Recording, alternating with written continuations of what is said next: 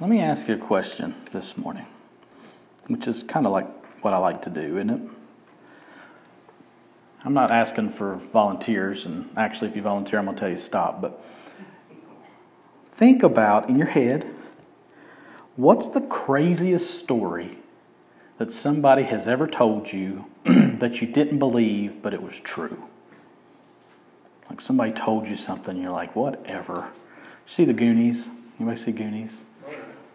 So like Chunk said that Michael Jackson came to his house to use the bathroom, and then he changed his story later. He's like, okay, Michael Jackson didn't come to my house to use the bathroom, but his sister did. That's what he said. They didn't believe him because it wasn't true. But anybody ever told you a story that you're like, no way that's true, and it turns out that it was true? I was a lying fool growing up. I lied all the time. Then it got to the point that my family didn't believe much of what I said because I was lying all the time. I was the little boy who cried wolf and alligator and whatever would keep me out of the bathtub. That's a true story, by the way. I told my mom there was an alligator in the bathtub, so I could not take a bath. I was in the bath about 0.4 seconds later, but thankfully, by the grace of God, I did grow out of that. I feel like we, as a family, value truth and speak it even when it's hard, and that's important, right? Amen. So when something hard to believe comes along, if somebody says it, you can trust them even if it seems implausible. Let me share a good one with you that happened to me and Amanda in our marriage. I think Hannah was about 2 or so. I was working at the movie theater. We lived in Beckley. And the alarm at the theater went off all the time. It just wasn't set up well. The wind would blow and shake the doors, and it would set off the alarm. And since I was the manager, I was the first on the list for the EOC to call. So they were always calling us at 1 in the morning, 2 in the morning, 3 in the morning, saying that there was an alarm at Showplace Cinemas. So I would either have to go to the theater and meet the police and see if things were amiss, which they never were. Never one time did I show up and it was a legitimate alarm. Or I could tell the operator to just disregard, which I often did, by the way. Well, late one Saturday night, early Sunday morning, it was about 2 o'clock or so, our phone rang. Well, I made up my mind in the fog of sleep that I wasn't going to answer it because I didn't want to. Okay.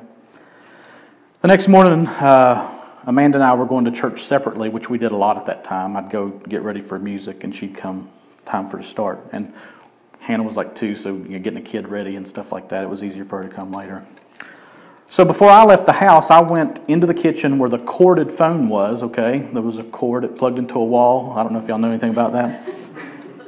And that corded phone had an answering machine on it. I don't know if you know what those are either, but anyway. So the light was blinking to show that we had a message, and I'm like, oh yeah, the alarm people called last night, didn't they? So to make the light stop blinking, I played the message. But instead of hearing about an alarm at Showplace Cinemas, a female voice said something along the lines of, "Hey Jason, just wanted to say it was great to see you last night, and I can't wait to see you again." Well, seeing as how I had not been with nor seen a female besides my wife the night before, and I had no plans to see anyone anytime soon, being a happily married man and all, and I was and am, I was a little shocked. I had no idea who it was or what was going on. We didn't have caller ID. Again, this has been a while ago, y'all. I was shocked. I had no idea who it was or what was going on. I would think that they had a wrong number, but they said my name, and our answer machine said, "Hey, it's Jason, Amanda, and Hannah. Call us back, or we'll call you back," or whatever. Could it just be somebody messing with me? Well, that could have been, but I didn't have any clue who that would be. Who would do something like that? So now I had a conundrum. Do I bring my wife into the kitchen and say, "You need to hear this"? I've got guys shaking their heads, yes. Smart man right there, by the way. Or should I just delete it and act like it never happened? Well, what if I deleted it and it didn't delete and she found it later? Then what, right? So now what to do? So I decided I would leave it as played, but not delete it, and that I would share it with her later, because I was getting ready to walk out the door. So she came to church. She said, "Did you play the message?" And I'm thinking, "Did you play the message?" I said, "Yeah, I did. I want to play it for you when we get home." So we come home, and I played the message for him. But before I played it for her, I said, "Listen, I don't know who this is. I don't know what's going on. I'm clean. I'm innocent. I'm not touching anybody, talking to anybody, leading anybody on." She's looking at me like, "What are you talking about?" So I played the message. How do you think she felt? I don't know how she felt. I know how I felt every day. So we listened to the message. And I told her again, I had no reason to think anyone had any reason to leave such a message on our machine. She believed me. Mostly, I think. And it took quite a bit of time to make sure that we were clear on everything. But in the end, my implausible story was received as truth. That's tough. Because I had nothing. I mean, how do you prove that? I mean, I don't. How I proved was I just kept answering questions and answering questions and answering questions. By the way, if you tell the truth, you don't have to remember what lies you told. Amen. So just tell the truth. It's just a whole lot easier. That's free, right? That's not in here. That's free this morning. So my hard-to-believe story was believed because my wife believed that I would tell her the truth, especially about something like that. It's pretty big. Well, what we're going to look at today is a story that is really, really hard to believe.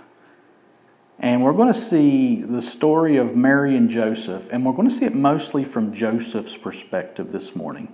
There's really not much about Mary. We're going to talk about the virgin birth, and there's really not much about Mary in this passage. So this is from Joseph's perspective. And imagine being Joseph and hearing the story that he had to be told when things come up about Mary. So it's going to be hard to believe if you're him. It might be hard to believe if it's you. So let's evaluate this morning. If you would stand, we're going to read Matthew chapter 1, verses 18 through 25. And we stand because we do believe these are the very words of God. And we respect Him, and out of reverence for Him and His word we stand. Now the birth of Jesus Christ took place in this way. When His mother Mary had been betrothed to Joseph, before they came together, she was found to be with child from the Holy Spirit. And her husband Joseph, being a just man and unwilling to put her to shame, resolved to divorce her quietly. But as he considered these things, behold, an angel of the Lord appeared to him in a dream, saying, Joseph, son of David, do not fear to take Mary as your wife, for that which is conceived in her is from the Holy Spirit. She will bear a son, and you shall call his name Jesus, for he will save his people from their sins. All this took place to fulfill what the Lord had spoken by the prophet. Behold, the virgin shall conceive and bear a son, and they shall call his name Emmanuel, which means God with us. When Joseph woke from sleep, he did as the angel of the Lord commanded him. He took his wife, but knew her not until she had given birth to a son, and he called his name Jesus. Let me pray. What a wonderful, powerful, beautiful name it is. And Father God, we recognize this morning that you are wonderful and beautiful and powerful. Your word is wonderful and beautiful and powerful. And you have done such a marvelous thing in this passage. Give us eyes to see, ears to hear, hearts to believe, and lives to live out the truth of what we see here, God. By the power of your Holy Spirit, save us. By the power of your Holy Spirit, sanctify us. And by the power of your Holy Spirit, be glorified in us this morning. We ask in Jesus' name. Amen. You may be seated. You know, I think it's very possible to read this and not be moved. I think it's very possible to read this and hear this, and you've heard it so many times that it doesn't just blow the hair off your head. Right, Janetta? Yeah. This is phenomenal. This is amazing. And God, and this is a gross understatement, but this is the only way I know how to say it. God's really smart. He really knows what He's doing. And we've talked for weeks now about God having a plan, and we're seeing that plan come to fruition in the life of Jesus. But even before Jesus was born, we saw in His genealogy that God's plan was perfect. Overcoming sin, overcoming sinners, and bringing forth this perfect one. And then today, what we're looking at here is this plan is amazing. And we're going to look at it more today. I'm excited. So we'll start with verse 18 because that's the first one, right?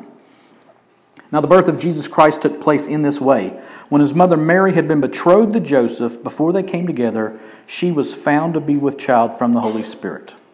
So we saw the ancestry, the family tree of Jesus last week in verses 1 through 17.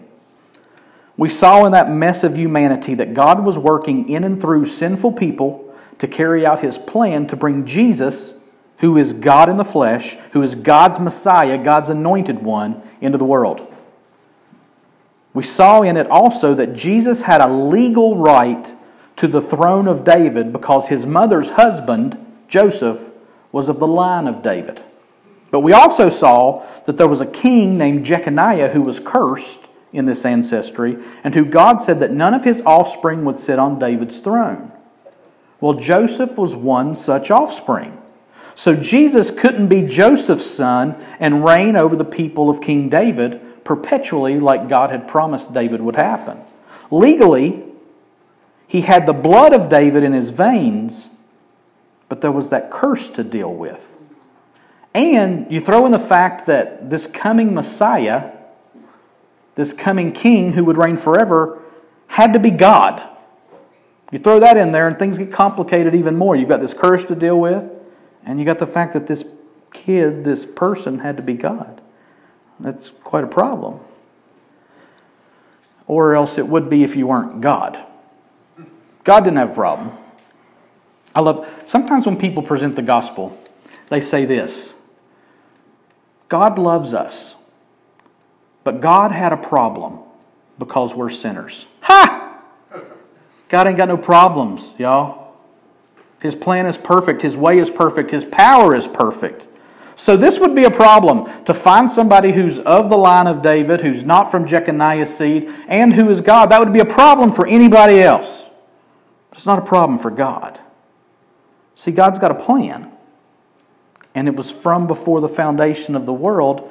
And people, listen, cannot frustrate God's plan. Amen. We can be a part of it, but we cannot frustrate it. Prostitutes can't frustrate it. Adulterers can't frustrate it. Dictators can't frustrate it. So, the birth of Jesus, the Messiah, Jesus Christ, took place in this way, it says. Neat to note that the word birth here, now the birth, is the Greek word Genesis, which we know means beginning or origin. And that's the same word that was used for genealogy back in verse 1. So genealogy, birth, Genesis, all mean origin. So what was this way spoken of? Now the birth of Jesus Christ took place in this way. When His mother Mary had been betrothed to Joseph. Now, Jewish marriages had 3 steps most commonly. First, the bride was chosen by or for the groom. A lot of times families would arrange marriages. Or, I've mentioned this before, if you've seen Fiddler on the Roof, there was a matchmaker, make me a match. Sometimes there were matchmakers who would say, okay, we're going to match you and you up. And they would do it from childhood sometimes. And sometimes it would be later in life. So that was the first step. The match was made. A price would be paid by the groom's family for the bride, and then everyone would wait. After a while, some differing time periods depending on the situation and the ages of the people, the couple would be betrothed. This was usually a 1-year period of commitment before the actual wedding ceremony and the following consummation after the ceremony. So it was a 1-year period. You need to understand that this is more intense than our engagement. Okay? Engagements get broken all the time and people hawk the ring and it's no big deal, right? A betrothed couple, though, was basically married without being together. It took legal proceedings to end a betrothal, just like a divorce. They were essentially married, they just weren't sharing life together yet. And then after that year of betrothal, then the couple would have the ceremony to get married and then physically consummate the union and spend the rest of their lives together, physically together. This betrothal period is where we find Mary and Joseph here. They're pretty much married, but have not been together sexually, nor had they had a wedding ceremony, or were they sharing life together. And it was during this time that people made sure that their mates would be faithful to them. Well, that complicates the next part of the sentence that says, before they came together, she was found to be with child from the Holy Spirit. Now think about that for a minute. What a story, right? And here in Matthew, we have no details, no explanation of how this happened. So I don't know how much we'll do this, but I want to supplement Matthew with Luke's account because it gives us more information, okay? Like I said, Matthew is this part's a whole lot from Joseph's perspective, even though Joseph was probably dead by the time it was written. So we don't see a lot about Mary. So I want to jump over into Luke chapter 1, verses 26 through 38 to give some meat to the skeleton of what we just read. Okay? So this is more from Mary's perspective. Nobody spends more time on the virgin birth than Dr. Luke.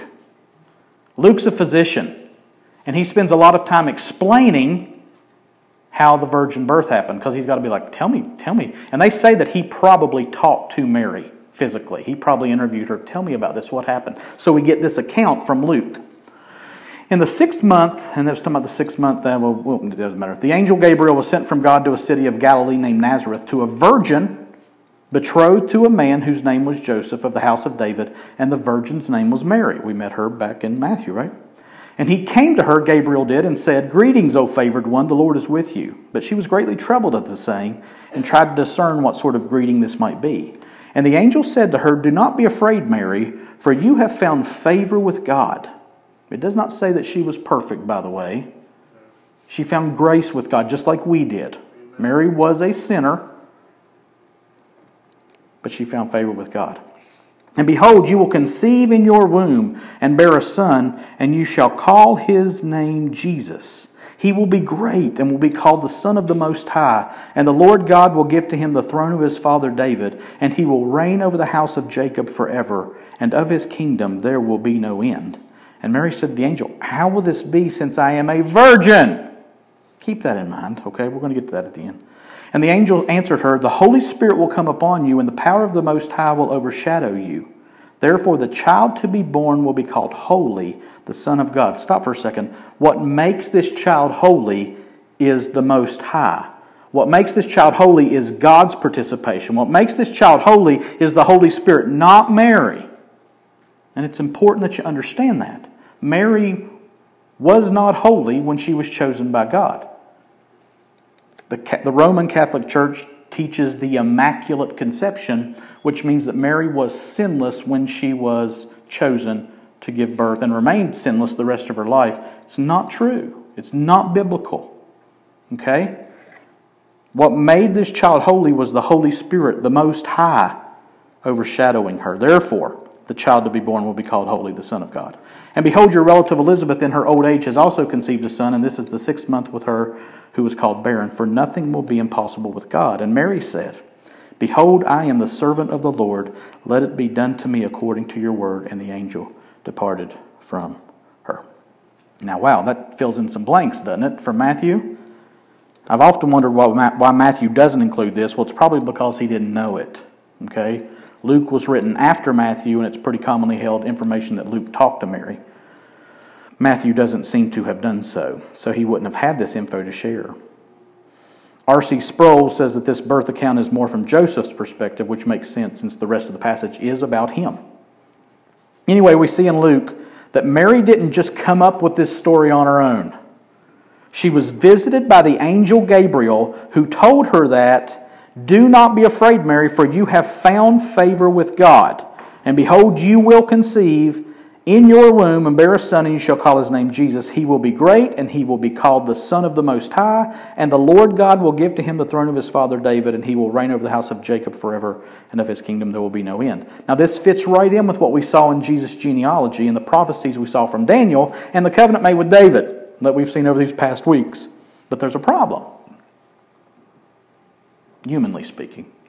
Mary's never been with a man. She's betrothed to Joseph and is purely waiting for them to be married. Turns out, that's not a problem. It's actually God's plan. Because this child could not be conceived in a natural way. And Mary said to the angel, "How will this be, since I'm a virgin?" And the angel answered her, "The Holy Spirit will come upon you, and the power of the Most High will overshadow you." Now, real quick, we've talked about the references that we'll make to the Old Testament. Think about creation. And the earth was formless and void, and the Spirit of God hovered over the waters. And then God started speaking, and creation happened. It's the same picture here. The womb of Mary being formless and void with nothing in it, and the Spirit of God hovered over that womb and spoke the word and created life. It's the same picture.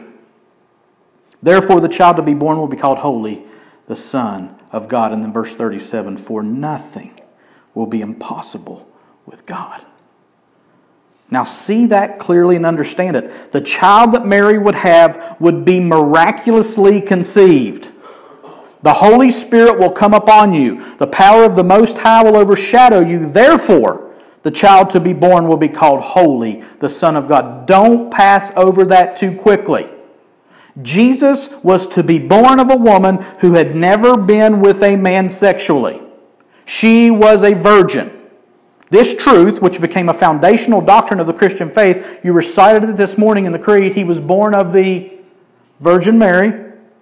This truth is an absolute, non-negotiable in the matter of being a disciple of Jesus Christ. Now we'll look at application about the nuts and bolts of what that looks like in our faith walk. But for now, see clearly that Jesus, according to the text, according to the word spoken by God, Jesus was born of a woman named Mary who was a virgin. And we saw in our creed this morning it was a major tenet of even the early Christian faith. And that's why it was such a shock for Joseph, who knew her to be a faithful woman. He knew she was pure. It says that she was found to be with child from the Holy Spirit. And this found refers to Joseph finding out. It isn't like she woke up one day and was like, oh, what's going on? Okay? Now imagine his shock. Imagine his reaction to her story. Now tell me again, whether she was starting to show or she came and told him directly after she received the message, we don't know. Either way, he found out she was pregnant. We know that he found out. So what would his reaction be? 1:19, back in Matthew. And her husband Joseph, being a just man and unwilling to put her to shame, resolved to divorce her quickly. Now notice, it calls him her husband, even though they're not actually physically married yet. This betrothal is the same as marriage. They're just not living together yet. So this lovely betrothed couple has a problem. The woman is pregnant in her betrothal period, and it's not by her husband. So again, she either tells him or he finds out, one way or the other. We're not sure which. Either way, he comes to one conclusion. He's going to divorce her. Now, we may be quick to jump on Joseph here, knowing what we know, but really think about it. What will you do? Your fiance plus, we'll call that a fiance plus. Your fiance plus is pregnant, and you know that you haven't been with her in any way that would lead to that state. And her story, if she told him, which I'm guessing she did, is that God did it. Joseph, an angel came and said that the Holy Spirit made a baby in me. Oh yeah, because that happens all the time, right? Actually, there were a lot of stories of gods impregnating women for ages. Zeus was very prolific in creating human children, according to Greek mythology. Hercules was, some accounts have him God on God conception. Some accounts have him God on human conception. Actually, remember Alexander the Great, who was the leader of the Greek Empire? Some people said that he was conceived by Zeus, which Zeus didn't do it the immaculate way. Zeus did it the way we would do it, unfortunately. So there were stories told, myths, that gods had half-human children. And why do you think the devil would do that, by the way? To discredit it, maybe? But the Jews would have none of that. Right? Yahweh, the God of the Jews, the creator of heaven and earth, would not be in the business of mingling with his female creation for a good time. Yahweh, God, existed in unapproachable light and was completely other. Any story directly tying him to a human pregnancy would be scoffed at, to say the least. Now, he had made barren women conceive, but that always happened through human relations as well as his blessing. Think Sarah and Abraham. Think Elizabeth, which we read in Luke there. So Mary tells Joseph that God got her pregnant. And he decides a quiet divorce. Now, Matthew clearly says that this makes Joseph not a monster, but a just man. You see, her story was unbelievable. And according to Deuteronomy 22, 23, and 24, if there is a betrothed virgin and a man meets her in the city and lies with her, then you shall bring them both out to the gate of that city and you shall stone them to death with stones. The young woman because she did not cry for help, though she was in the city, and the man because he violated his neighbor's wife. So you shall purge the evil from your midst. That's the law, y'all.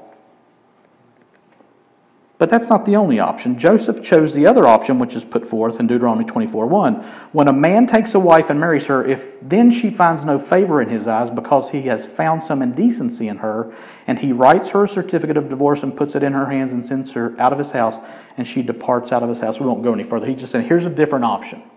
You don't have to kill him. You can just write her a certificate of divorce and put her away, which that's the path that Joseph chose. And it says this guy was a just man. He was a good man. He was an honorable man. So your fiancée plus says she's pregnant by God, and your reaction is to take care of things quietly so she doesn't get put to shame. Let's think about this guy for a second. He's a sinner like us. He's got feet of clay just like us, but he's an honorable man. He's a God-fearing man, and he's respecting her in his decision-making. And her husband Joseph, being a just man and unwilling to put her to shame, resolved to divorce her quietly. Well, that's real nice, Joe, but that ain't God's plan. Okay? So verse 20. But as he considered these things, behold, an angel of the Lord appeared to him in a dream, saying, Joseph, son of David, do not fear to take Mary as your wife, for that which is conceived in her is from the Holy Spirit. So Joseph is thinking it all over. And while he's thinking, while he's considering it, pondering it, an angel shows up in a dream to him. Now, he wasn't drunk. He wasn't hallucinating. He had a dream where an angel spoke to him in a very tangible way. An angel actually spoke to him in his dream. Be careful of people who come to you and say an angel spoke to them in their dream. Be careful. Don't believe them. Yeah, don't believe them. That's right. The Word of God says this happened for Joseph. God had a plan and God was going to make sure it was carried out. So he sends an angel to speak to Joseph in a dream. And the angel addressed him and said, Joseph, son of David. Now how's that address? Joseph surely knew he was in David's line. We see that in Luke when he goes to Nazareth, the town of David, to register in the census. But I guess he didn't just walk around calling himself Joseph, son of David, because that wasn't his dad's name. And he wasn't walking around, I'm David's ancestor. Probably just not what was going on. But the angel calls him that, addresses him that way, and it gives some weight to what's being said. This makes this dream conversation with an angel about royal business. And what does the unnamed angel say? Now in Luke, we had Gabriel coming to Mary. Here we have an unnamed angel. We don't know what the name of the angel was. The angel says, do not fear to take Mary as your wife. Joseph had made up his mind to give Mary the easy way out of this disgraceful situation, saving her life at least, and maybe even her honor to a point. He was being nice. But the angel says to not be afraid about taking her as his wife. Now, again, you're Joseph. Now what?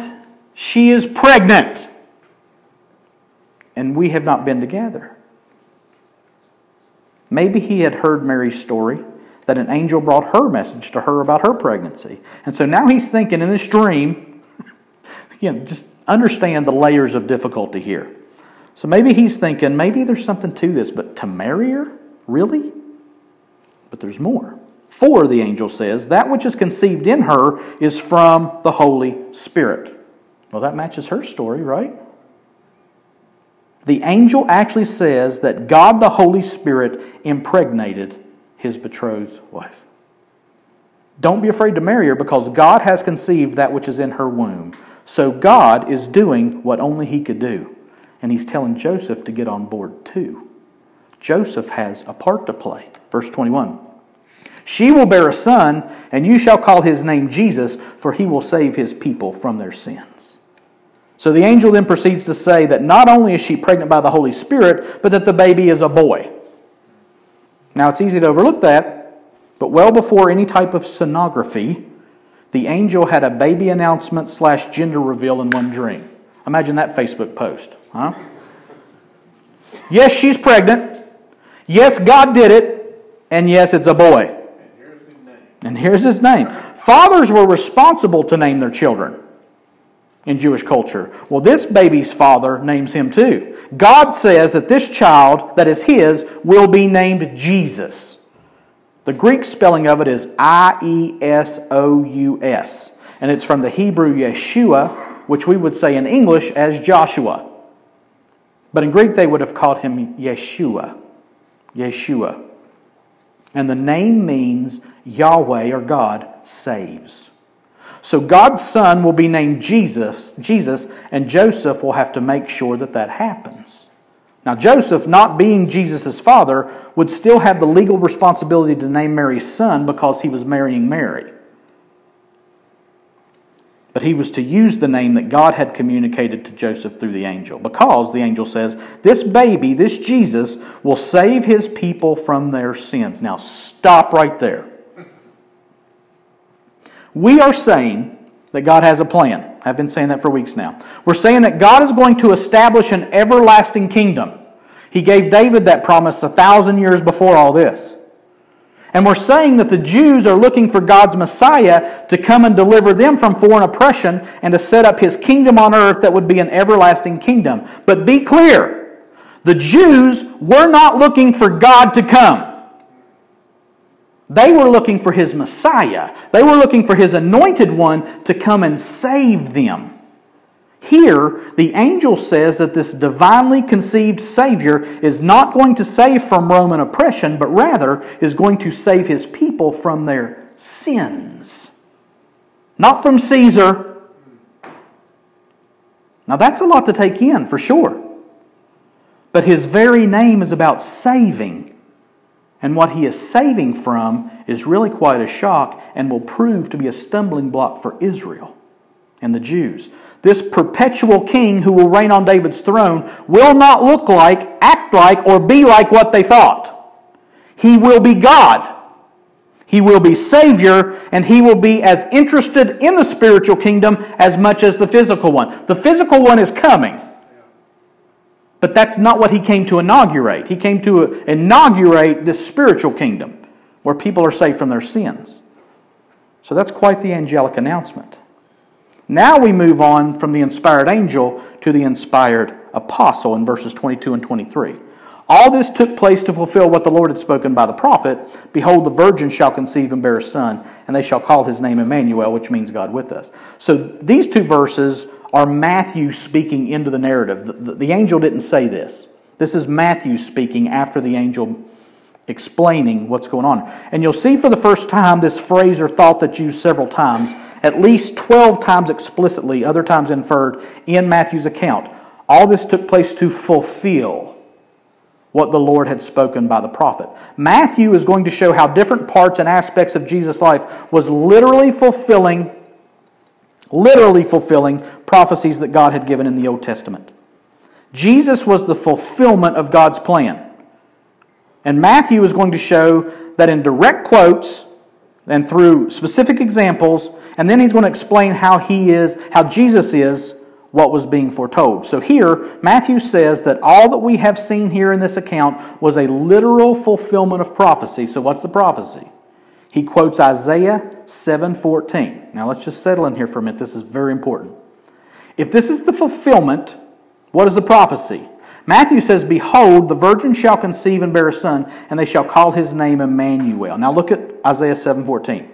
"Therefore the Lord himself will give you a sign. Behold, the virgin shall conceive and bear a son, and shall call his name Emmanuel." Now a couple of things to notice here. You got to have background. You got to take the Bible in context. You can't just yank this verse out and say, okay, cool. So the background here is Isaiah, in Isaiah 7, was writing, giving an account of a time when King Ahaz of Judah was about to be attacked by Syria and Israel. Remember, the kingdom of Israel had split into two kingdoms, Israel in the north and Judah in the south. So this is King Ahaz in Judah in the south, who's about to be invaded by Syria and Israel coming down on him. Isaiah brings Ahaz news that Judah will be delivered and tells Ahaz to ask for a sign to verify this news. Ahaz is not a very nice person, really, and he very piously says, "I will not ask God for a sign." So God says, "Fine, I'll give you a sign anyway." Therefore the Lord himself will give you a sign. Okay?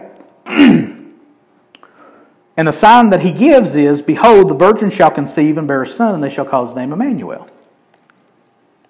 Now the question is, was God saying this to Ahaz, and did God say it so that Ahaz would know that Judah would be delivered from Israel and Syria? And if so, how could Jesus' birth be the fulfillment of that? Or was it? What's going on here? We've said before that prophecy so often has an immediate, a partial future, and a final future fulfillment. Now, if you read the rest of Isaiah 7 after this, there's more to this prophecy that says that Judah's deliverance will happen before the promised child knows how to choose between right and wrong. So that immediate fulfillment had to do with Judah's deliverance in a quick time frame. We don't know of any partial future fulfillment of this prophecy, but Jesus does surely fit the final complete fulfillment by being born of a virgin and being literally Emmanuel, God with us. His given name was Jesus, and we surely also call his name Emmanuel, knowing that he is God with us. Okay. We'll get to the, but what about this verse in the immediate context at the end? Okay, stay with me. But keep that in mind. There was an immediate fulfillment. Did a virgin give birth to a child in the time of Isaiah? We'll get to that. Okay, stay with me. But right now, let's finish this text, last two verses. "When Joseph woke from sleep, he did as the angel of the Lord commanded him. He took his wife, but knew her not until she had given birth to a son, and he called his name Jesus." So, Joseph, how'd you sleep last night? Well, I had quite the dream. Let me tell you about it. The text says that when he woke from his sleep, he did as the angel of the Lord commanded him. Which means what? Which means that he took his wife like he was told to do. He didn't divorce or put Mary away quietly, but instead he took her as his wife. And not only that, he did not know her, in this context, that means sexually, until she had given birth to a son. So he took her as his wife, and they did not consummate the marriage physically until after she had the baby that God had placed in her through supernatural conception. So he woke up, he believed, he acted, he waited, and he also carried the message through to completion, naming the child what the angel had told him to name it. This guy Joseph was something else. He was faithful, and God used him. God used him to help bring his son into the world in a miraculous way. Hard to believe, isn't it? Hopefully we do believe it, and hopefully we can apply what we've seen, which is what we will do now. Application. And it's 3 I's this morning. I've got 3 I's. 1, 2, 3. No. Impossible, impractical, Emmanuel. Okay? So when we're looking to apply this text, because we're going, what? How do you apply this? People making up stories, people having dreams, angels, prophecies. How do you apply this? First, we look at impossible. And that means that we place our faith in the virgin birth. The doctrine of the virgin birth is a hotly debated, often disregarded doctrine. People say it's not important, doesn't matter. The question is, the whole point of this text is, was Jesus born of a virgin? And when you're trying to teach and preach, you're looking for the point of the text. The point of the text from today is that Jesus Christ was born of a virgin. A woman who had never been with a man sexually, whom it would be impossible to have a child because she'd never had physical contact with a man that way. That's the point of this text. So what I'm calling you to this morning is to place your faith in the impossible. This is not an unimportant doctrine.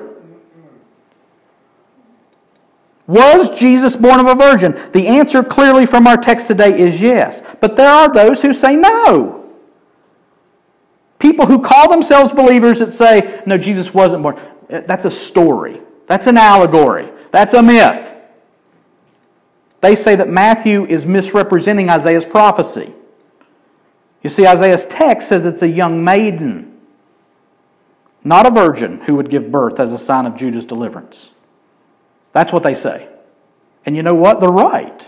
That is what Isaiah says. The Hebrew word for virgin that we saw in Isaiah 7:14 is Alma, A-L-M-A.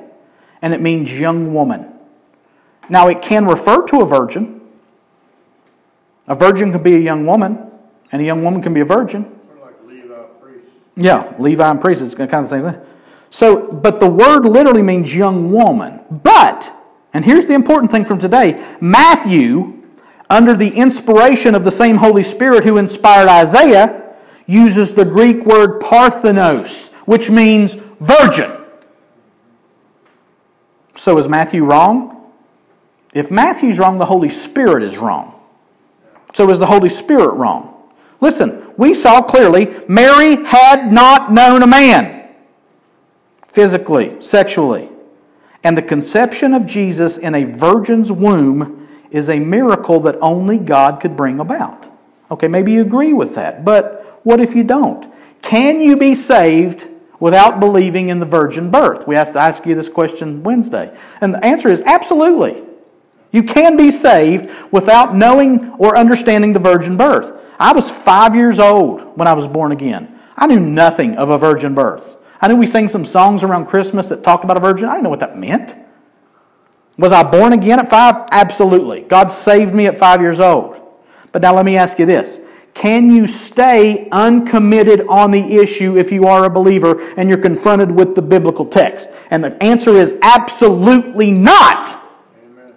You have to say that Matthew was wrong to say that the virgin birth is not true. God says it as plainly as He can here in Matthew 1. For you to refute it or disbelieve it is to say that God's word is not true, thus meaning that God isn't true. And that's what the liberal theologians are doing day by day by day by day. Did God really say? Amen. Which was exactly what Satan did in the garden. Because if God isn't true, y'all, we are lost and without hope. A similar thing was going on in New Testament times regarding the resurrection. 1 Corinthians 15, listen to this.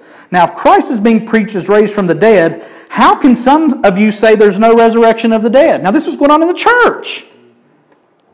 They're saying there's no resurrection. That's just a story. But if there's no resurrection of the dead, then not even Christ has been raised. And if Christ has not been raised, then our preaching is futile and your faith is empty. Also, we are found to be false witnesses about God because we have testified against God that He raised Christ from the dead when in reality He did not raise Him, if indeed the dead are not raised. For if the dead are not raised, then not even Christ has been raised. And if Christ has not been raised, your faith is useless. You are still in your sins. Furthermore, those who have fallen asleep in Christ have also perished. For if only in this life we have hope in Christ, we should be pitied more than anyone. The same could be said of the virgin birth. If there's no virgin birth, then not even Jesus was born of a virgin. And if Jesus wasn't born of a virgin, you have no hope because He had to be God in the flesh to offer Himself to you. We'll get more to that later. And if Jesus wasn't God, your faith is futile and you are still in your sins. And here's the ultimate end-all be-all of this conversation about the virgin birth. If you can pick and choose what's true in the Bible, your faith is man-centered and not God-centered, and you have put yourself in radical competition with God's Son for your salvation. And that is an impossible competition. You cannot save yourself. But God can. He is the God of the impossible, and your faith is to be in Him. Looking at the truth and historicity of the virgin birth reminds us of God's ability to do what we can't. And that's vital. But that's not all. Impossible, impractical. In impossible, we talked about faith in the virgin birth. And in practical, we talk about faith in God's hard words. I think it's kind of easy to trust God for impossible things. Right? I mean, it's God in the impossible. It's kind of easy to say, yeah, God can make a virgin have a child. I think we can do that. But what about when things are hard for us? Can God work when things are hard in our lives? And can I obey Him when it's not practical or doesn't make sense for me? For example, look at Joseph. Hey, Joe, don't be afraid to marry this lady who said God got her pregnant. And don't touch her until after she's had the baby. And the baby won't be yours, but you need to raise him and you need to name him, take care of him. How's that for impractical? Could you do it? Will your faith be operative when hard words like that come? When the Word says to mourn, when the Word says to be persecuted, when the Word says to bless those who persecute you, when the Word says to turn the other cheek to those who strike one cheek, when the Word says give to those who ask of you, when the Word says to love your neighbor, when the Word says to love the Lord your God with all your heart, soul, mind, and strength. Can you do that? Will you do that? Will your faith be active then? Your obedience to God's Word will be costly. Period. Your walk with God will not be without trials and hardships. False gospels promise solutions to all your problems. The biblical gospel offers grace for your time of need. Hebrews 4:14 through 16. Therefore, since we have a great high priest who was passed through the heavens, Jesus, the Son of God, let us hold fast to our confession, for we do not have a high priest incapable of sympathizing with our weaknesses, but one who has been tempted in every way, just as we are, yet without sin. Therefore, let us confidently approach the throne of grace to receive mercy and find grace in our second car and our fourth airplane. No. Therefore, let us confidently approach the throne of grace to receive mercy and find grace whenever we need help. Amen. In our time of need. Jesus suffered so He could understand our sufferings. And since He did, as a human and as God, we can draw near to God's throne to get the grace that helps us when we are in need. If you need grace, if you are facing hardship, don't jump ship when things get hard. Engage the Word. Plead for grace and draw near to God in those times. Draw near to the one who understands fully what you're going through. Amen. He was tempted in every way that we were, yet without sin. Anybody carried a cross recently? He has. And He knows how to give you the grace that you need, especially when it's hard. Don't jump ship. Engage the Word. Plead for grace and draw near to God in those times. Let those hardships and struggles push you toward, not away from God. And obey Him when it seems impractical. Why would we do such a thing?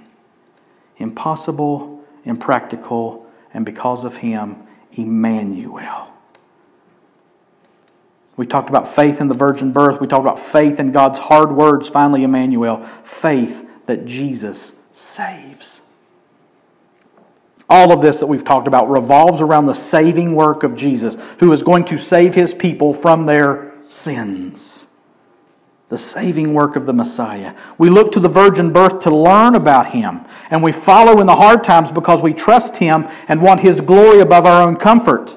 When we see the virgin birth, we see God making a way for Jesus to be truly God and truly human. He was truly God because the Holy Spirit was the one who overshadowed Mary and whose power manifested itself to see to it that Jesus came to life in the womb of a fully human Mary. And since Jesus was born as a human in a human body that formed over a gestational period of 9 months like the rest of us, He was also truly human. The truth of both divine and human natures is necessary if Jesus is to be our substitute and our Savior. Listen to this. We're almost done.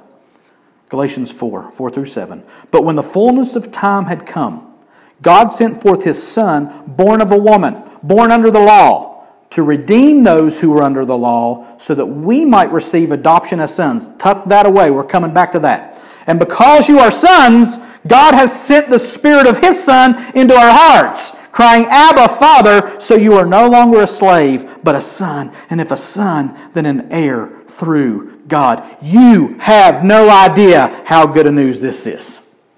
I don't either. But I want to try to grasp it this morning. Jesus was born of a woman under the law so He could redeem us who are human and who are condemned by the law. And now that we are redeemed, we have His Spirit in us. Now, do you see the dichotomy of God and human in us? Now we are human and divine. Jesus was truly human and truly God so that we could be truly human and truly divine. We're not God, but we have the divine nature in us. He became like us so that we could become like Him. And now that we have the life of God in us, the Holy Spirit of God in us, now that we have that, Jesus truly is Emmanuel, God with us. Amen. That's what He came to do. And unless He comes and shares life with you, you will in no way or means be saved. Unless He becomes God with you, Emmanuel, you will never see heaven. Nor will you follow Him when things get harder and practical. It is His divine nature in us that empowers us to live like and for Him. Without that divine nature, we are but flesh and we are fit for destruction. Last verse is 1 Peter 1:22-25. You have purified your souls by obeying the truth in order to show sincere mutual love. So love one another earnestly from a pure heart. That's impractical, by the way. You have been born anew, not from perishable, but from imperishable seed, through the living and enduring Word of God. For all flesh is like grass, and all its glory like the flower of the grass. And grass withers, and the flower falls off, but the word of the Lord endures forever. And this is the good news, different version here, and this is the good news that was preached to you. Amen. Yes. This is the word. This is the good news that was preached to you. Jesus Christ was born of a virgin. Jesus Christ was truly human and truly God. Jesus Christ now empowers us to live by and for Him, even when it doesn't make sense or is hard to believe. Jesus is the Messiah, sent by God to be Emmanuel, which is God with us. Now, if you understand that, if you fully comprehend what's being said here, and you fully receive this good news, this word that was proclaimed to you through the Word of God, that's really hard to believe.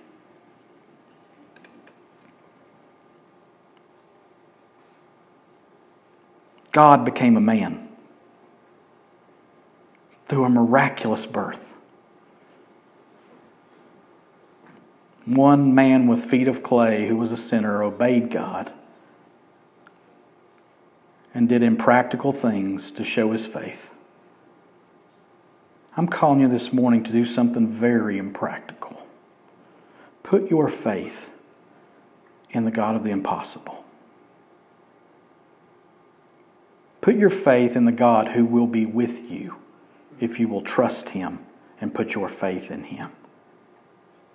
Maybe you're sitting here this morning and you're a believer and you're kind of sitting on the fence on the virgin birth. Get off the fence. The Bible says Jesus Christ was born of a virgin. Maybe you're sitting here this morning and you're like, this is crazy talk. And you're right!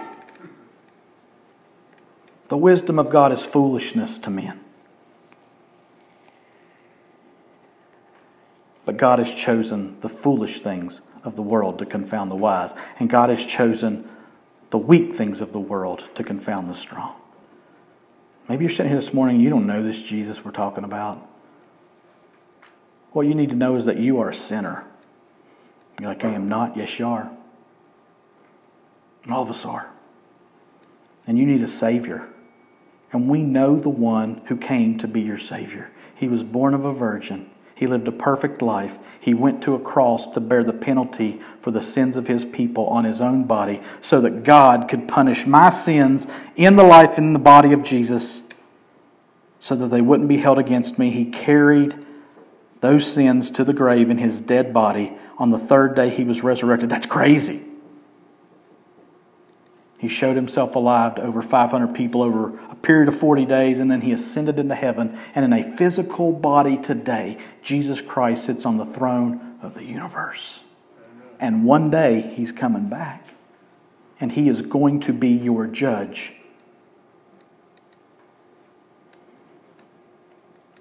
And you will be judged according to, have you placed your faith in Him for your salvation, to be the Savior that you need from your sins?